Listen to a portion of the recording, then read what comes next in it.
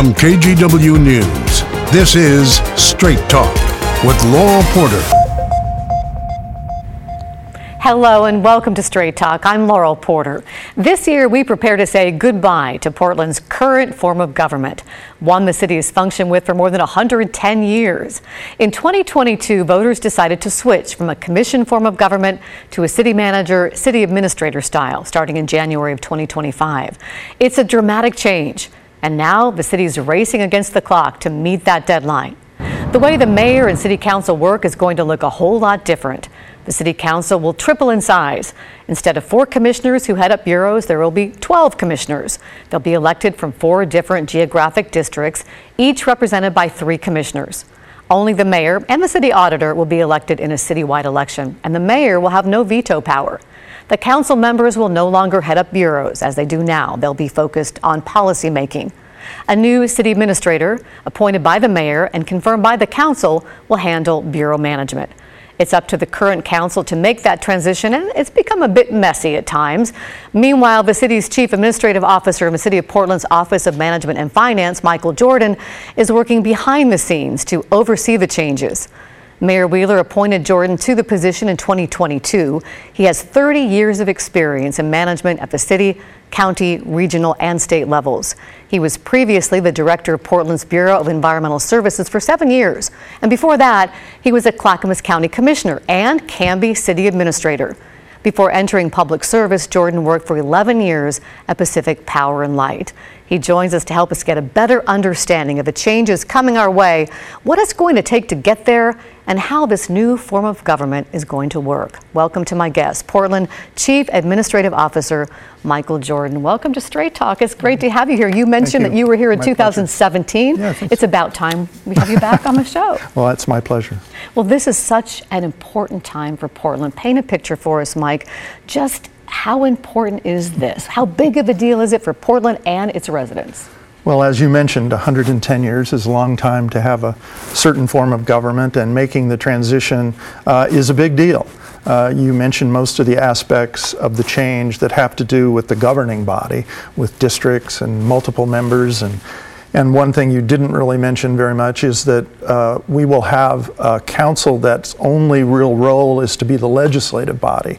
They'll pass laws, they'll pass budgets, they'll pass policy, but the day-to-day operation of the city now will be up to an executive. The mayor is the executive of the city, and per the charter resolution, the charter amendment, the mayor has to appoint a professional city administrator, and per the charter, all city employees will report up to that city administrator. So for the first time, there'll only be one person that kind of calls the ball, if you will, for the city, rather than 5 elected officials that the bureau's reported up to. So it's a pretty big change.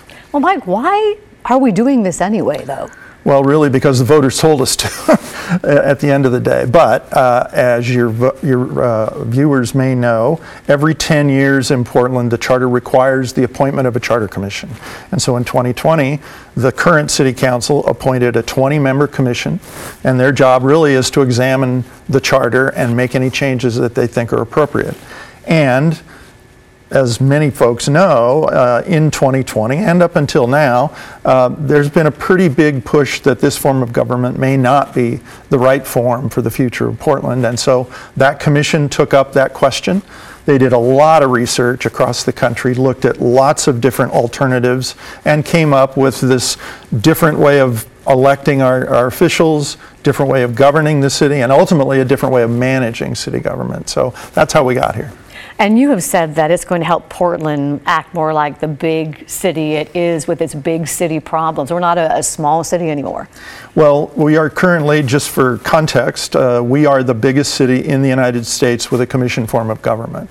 All other big cities have moved to a different form. Strong mayor, council manager, but a different form, usually meaning that there was one person accountable for the executive branch.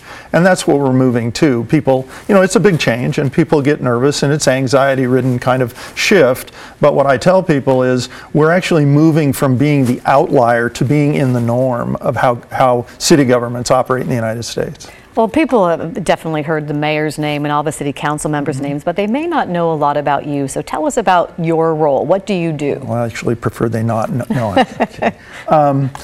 Well, I'm the Chief Administrative Officer under the current form of government, which really means I'm accountable for most of what we call the backroom services or the support services, so HR and technology services and fleet and facilities and kind of all the things that support the people who do direct service.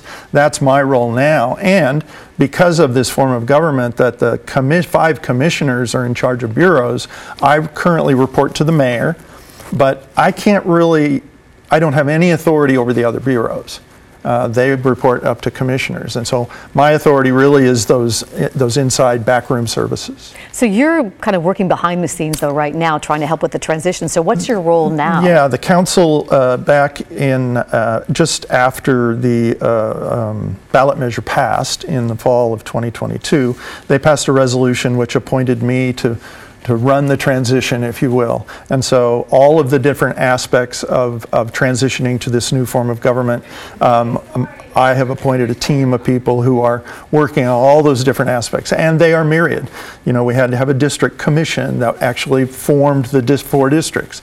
We had to have a salary commission that set the salaries for the new elected officials. We've got an oversight commission called GTAC, the Transition Advisory Committee, and we staff that committee, and they're helping us primarily with engagement and how to engage the public.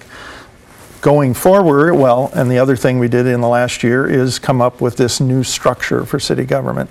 And I like to tell people the last year has really been, as far as that's concerned, has been the architectural phase. We were in design, and now the council has adopted that new design, and now we're in the construction phase. So we're looking to implement this year and try to get the new way of doing business in shape, and we've kind of worked out the kinks, if you will, by the time we hand the keys to a new mayor and a new council in January 25. So you just have a small job, it sounds like.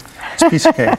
Well, let's take a look at the organizational chart. This is from your office. Right. And you talked about a new structure. So can you tell us how, I mean, it looks complicated, but tell us how, break it down for us. How's this going to work? Just to orient listeners and viewers, this is a little bit different. You usually see organizational charts with the leadership at the top, and then it goes like this. Well, ours is horizontal, so just so to reorient you.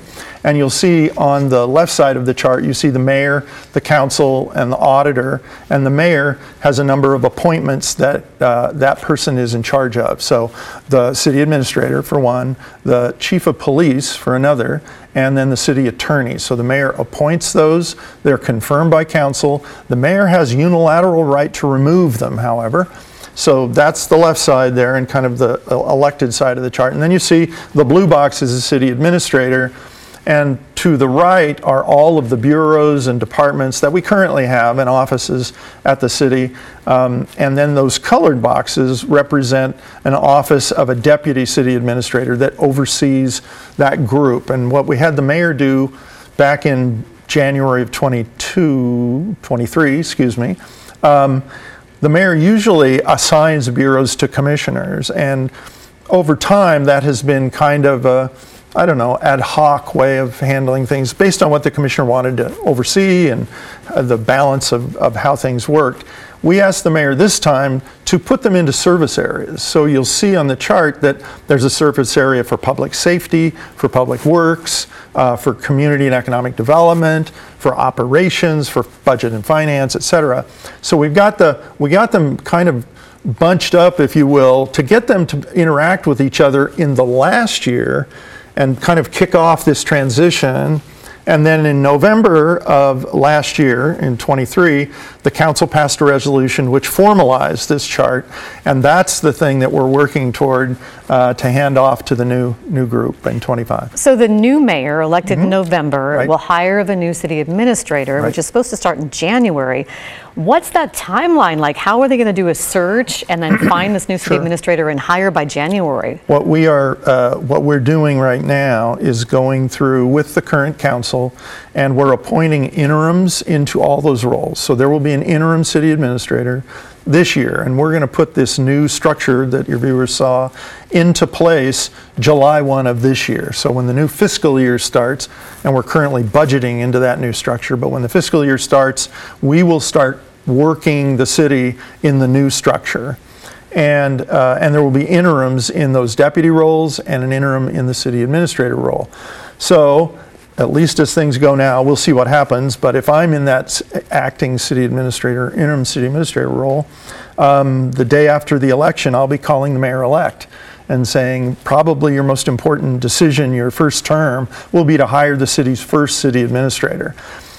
We're going to do some pre-work with the community to try and get input on what their expectations are for this new city administrator, what kind of person, what set of experiences, and skills do they expect in that. So we'll have something of a profile for the new mayor, but my advice will be it's going to be the biggest decision that they'll make, and they need to do a really full nationwide search and get somebody and involve the community in such a way that no matter who they hire, they're in the best position they can be to be successful. That will take probably 4 months, maybe 6, depending on how it goes. And so there'll be an interim city administrator that sits in the chair. That mayor may not be me. So what's it going to take? It's up to the mayor. The mayor, the current mayor, or the new mayor will decide whether you're the city administrator, interim? Interim or not. Would you be interested in the permanent position? I'm a little, in case you haven't noticed, a little old for some of that. Well, I don't think so. You'd like to be the interim, but not necessarily the permanent one. Right. And again, I would tell the mayor they need to do a very robust recruitment for this. It's a really important position. And I would also say that I will probably not be an applicant. Well, let me ask you about the role between the city administrator and the mayor. Mm-hmm. What is their relationship going to be?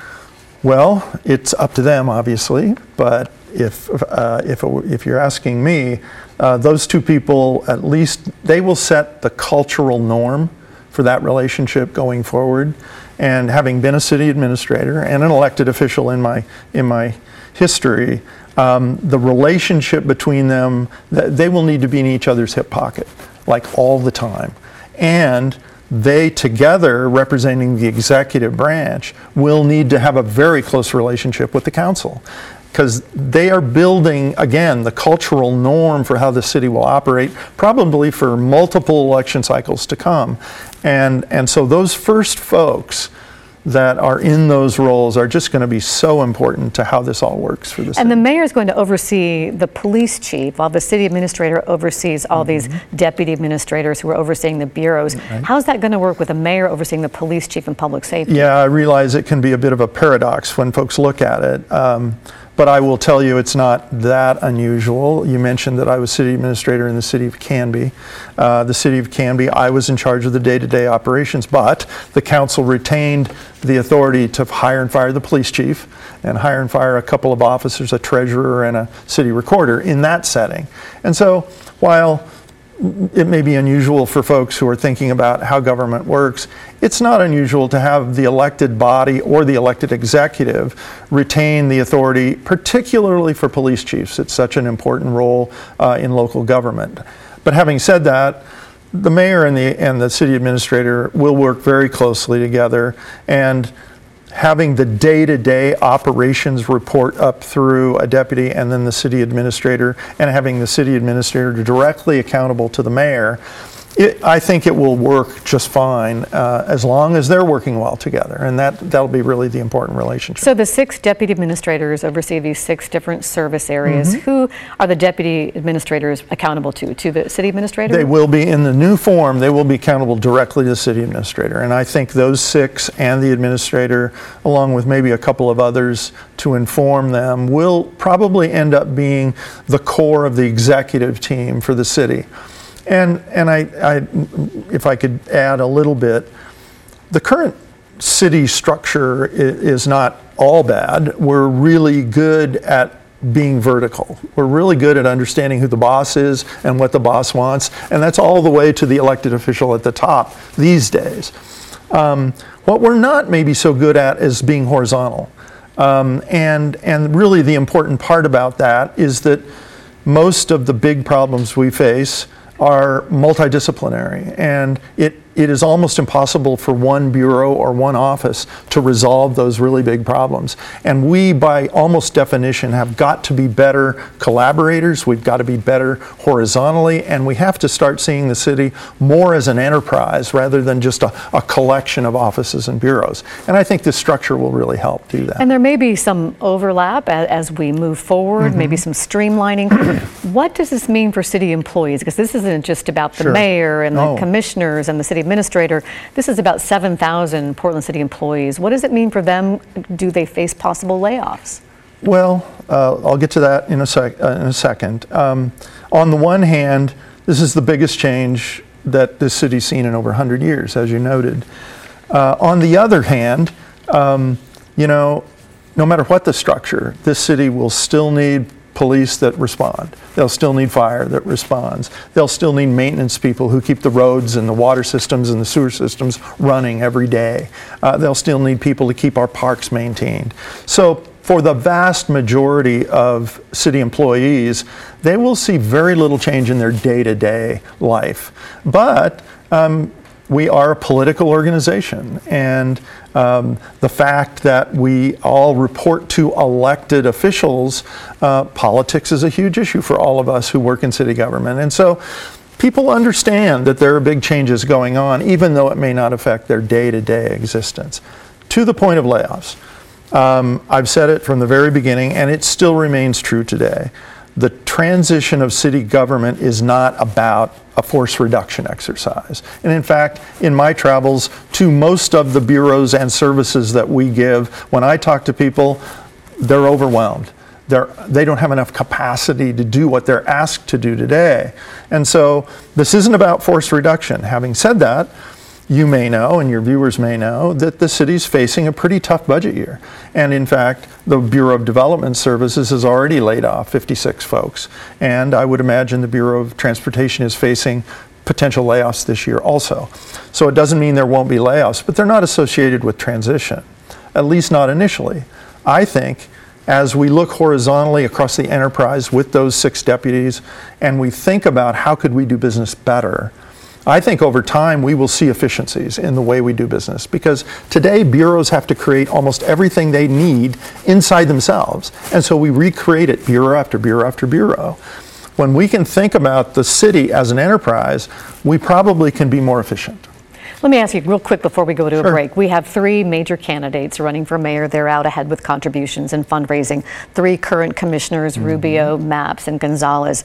What advice would you have? What piece of advice for the next mayor? Well, you're asking me to advise my current bosses, and that's always dangerous.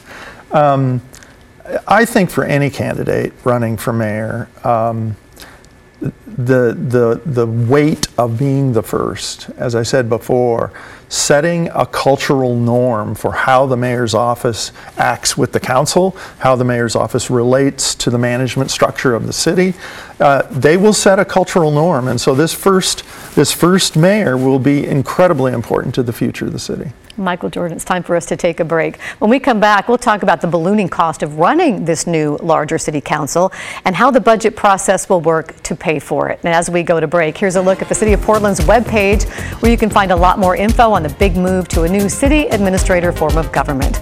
We're back in 2 minutes.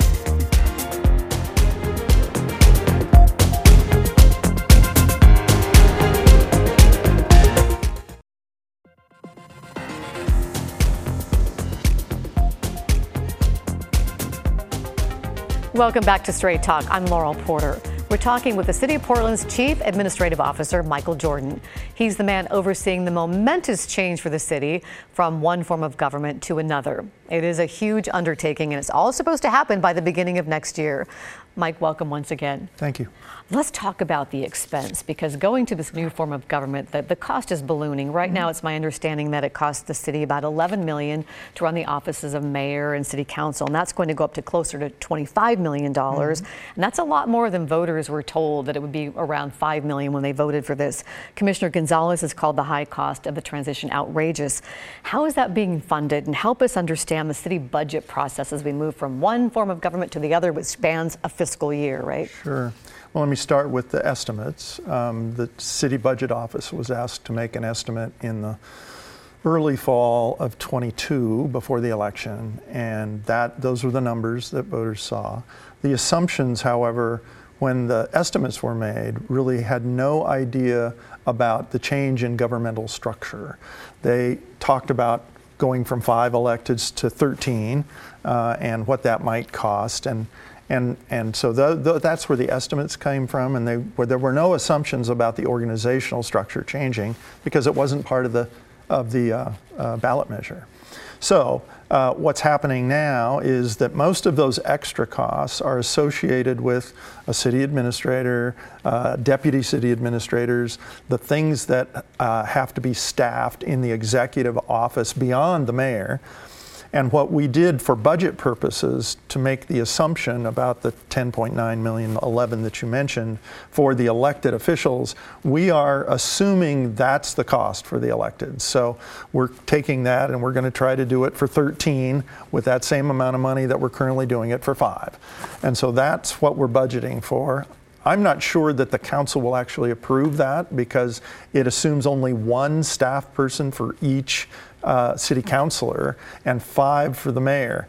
And I think all the electeds that are there today believe that that may not be enough staff for the elected officials. So we'll see what they approve in the budget ultimately. The rest of the money, again, has to go with the structural change we're doing to city government. The 6 deputies, any support they might need, and then the city administrator and that support. And what we're doing for a budget purpose is, so I'll just give you an example. My position goes away. My position won't exist July 1st of this year. So we're taking the money that currently goes to my salary and benefits, and we're using it for the city administrator. And I have a deputy in my office that won't have a job either. So you're out of a job after July? My position will not exist. There'll be an interim city administrator, and the mayor has said he may appoint me to that. We'll see.